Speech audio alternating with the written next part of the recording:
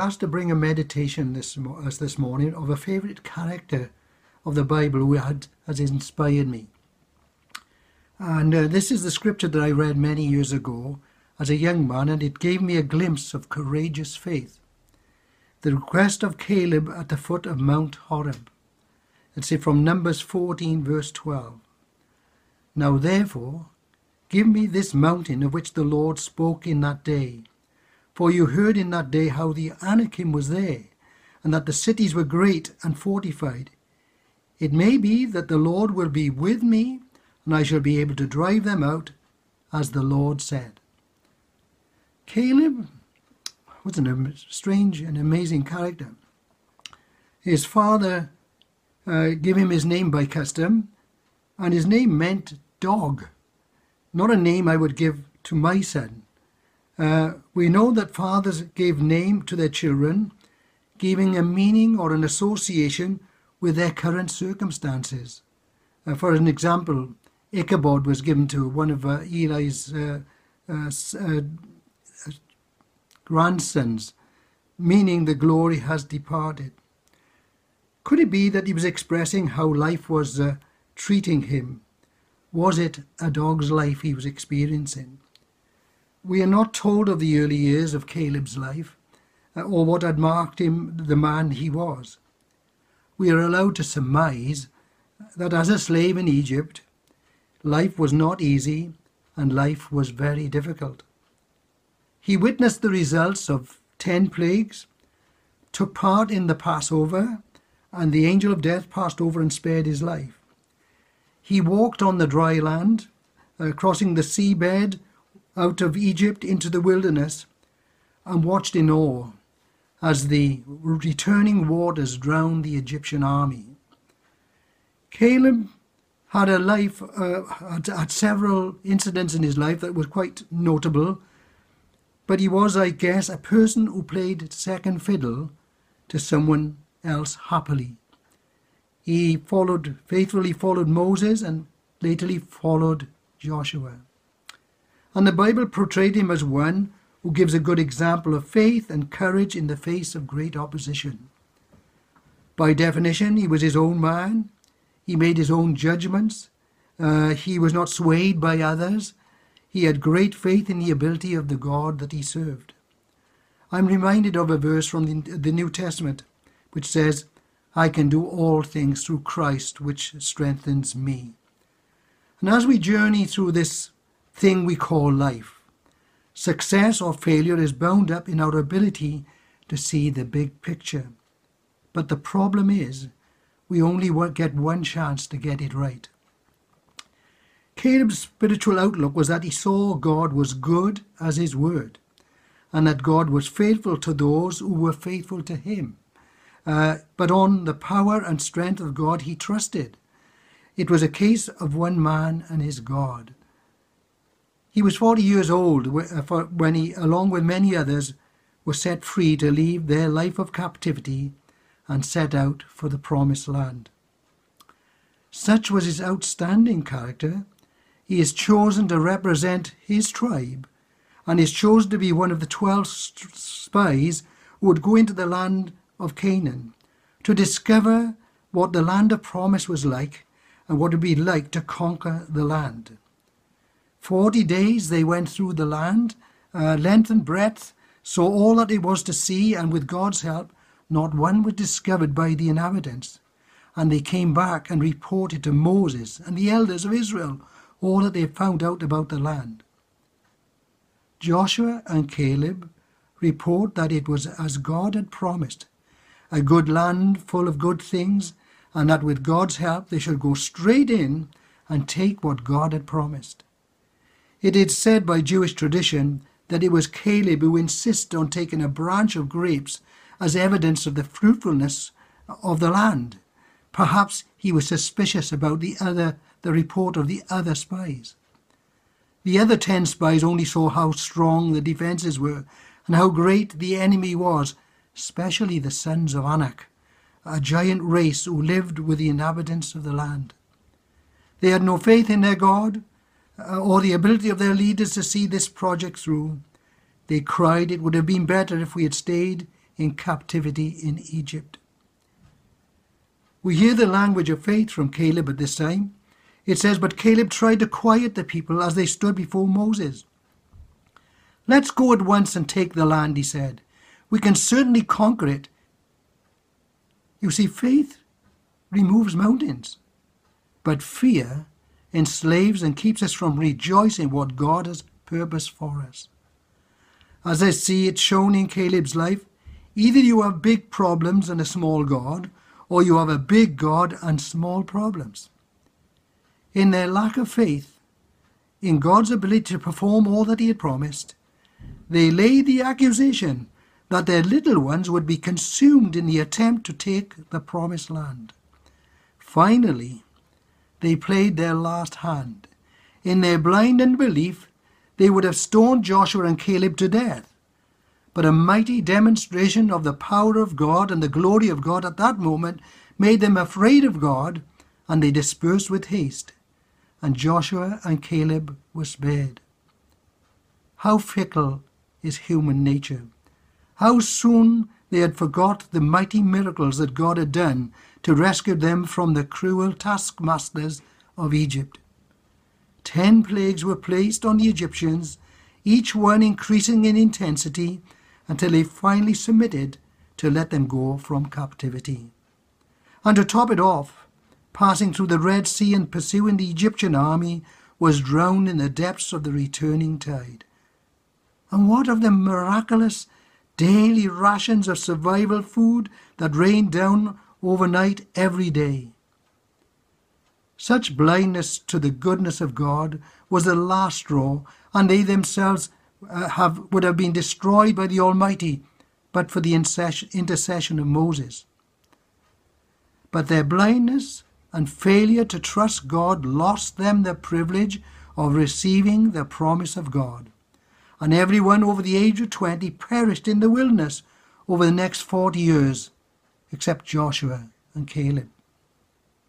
David Pawson wrote, "A journey that should have taken 11 days took 40 years. Numbers should never have been written.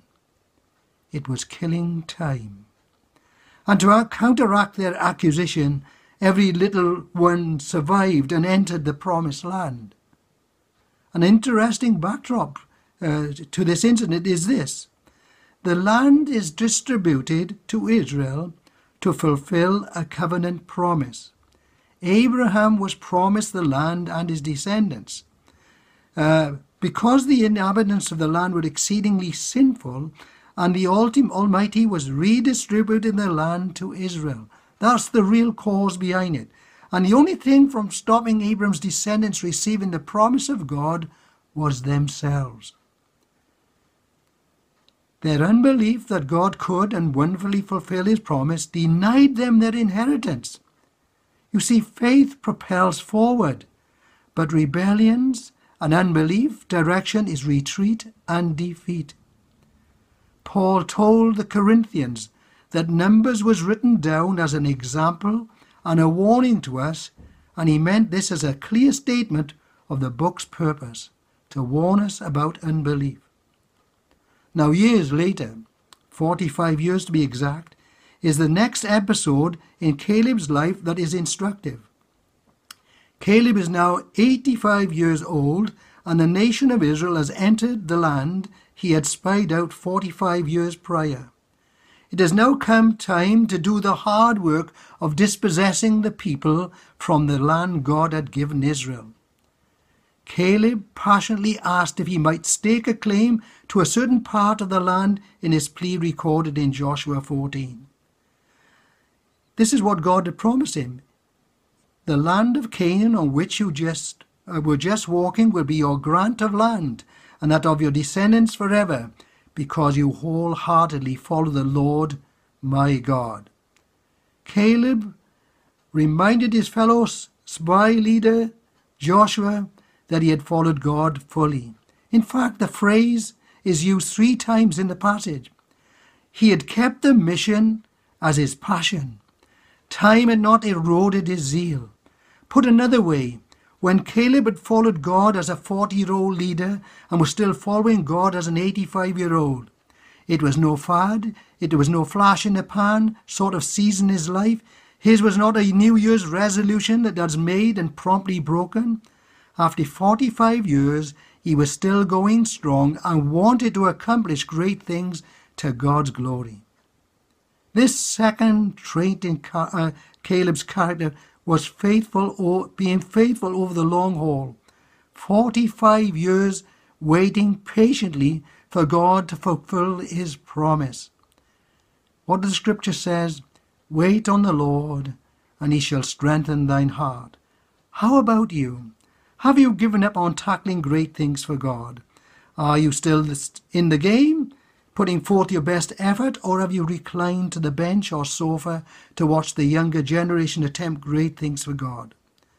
A man who remains faithful to God's purpose will be used by God at whatever age. God will walk beside his servant and use him at any time. Though Caleb had a dog's life during the first years of his life, during the next 45 years, he still believed God would be faithful to his promise.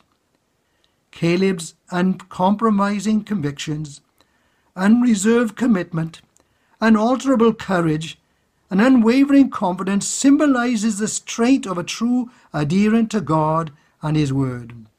God had promised he would inherit all the land he had trod on, and now he stands at the base of a mountain he was familiar with.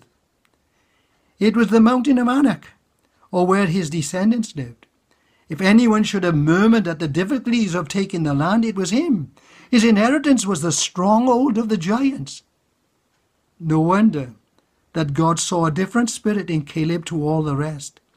He saw that with the Almighty at his side, no mountain, no opponent, no opposition whatsoever was going to stop him from what God had promised him. Caleb lived by faith, not feelings. The task in hand would make anyone shudder. But courage is not courage if feelings of trepidation and inadequacy did not occur. But faith is the action of doing something fearful that you wouldn't want to face, but is faced because he believed the promise of God. Guess what? If you were a giant and everybody was afraid of you, wouldn't you live and have the best of everything? And you guessed it, they did. But God was giving the best to his faithful servant. All he had to do was go up the mountain and chuck them out. And true faith always confronts mountains of doubt, and true active faith always scales the heights and reaps the reward. Whilst David took on one giant, Caleb took on 3 and sent them packing. And with the help of Othniel, his nephew, he threw out the rest. And to top it all, he became the guardian of the tomb of his ancestral fathers who had received the promise of God that this land would be theirs. The cave of Machpelah was close by, which was the burying place of Abram, Isaac, Jacob, and Joseph. What lessons do we learn from these characters of old? Are they relevant today? Well, the same God has sent a deliverer in the form of his Son, Jesus Christ. In Christ you can be delivered from the slavery of sin. Christ is our Passover and delivers us from eternal death. And irrespective of our past, God will give us a future, an eternal one. Lowly as a dog, yet he became a great blessing. And Christ changes our nature and who we are to make us a blessing too. By God's grace, we can face and go through difficult wilderness experiences. By God's grace, all walls of opposition will come crashing down. By God's grace, we will enjoy him forever in a place prepared for us. There is a scripture that says this, and God is speaking. You will seek me and find me when you seek me with all of your heart. Caleb found God and the answers to the overcoming life because he followed the Lord with all of his heart. And the same promise exists to us. If we seek Christ with all our hearts, we will find him and the promised new life and a future of heaven. Jesus said, all who come to me, I will in no wise cast out. May God bless you I trust you will seek the Saviour with all your heart, and not only find salvation, but a friend who accompanies you through all the varied experiences of life, and arrive at heavenly destination to dwell in the presence of God for all eternity. Amen.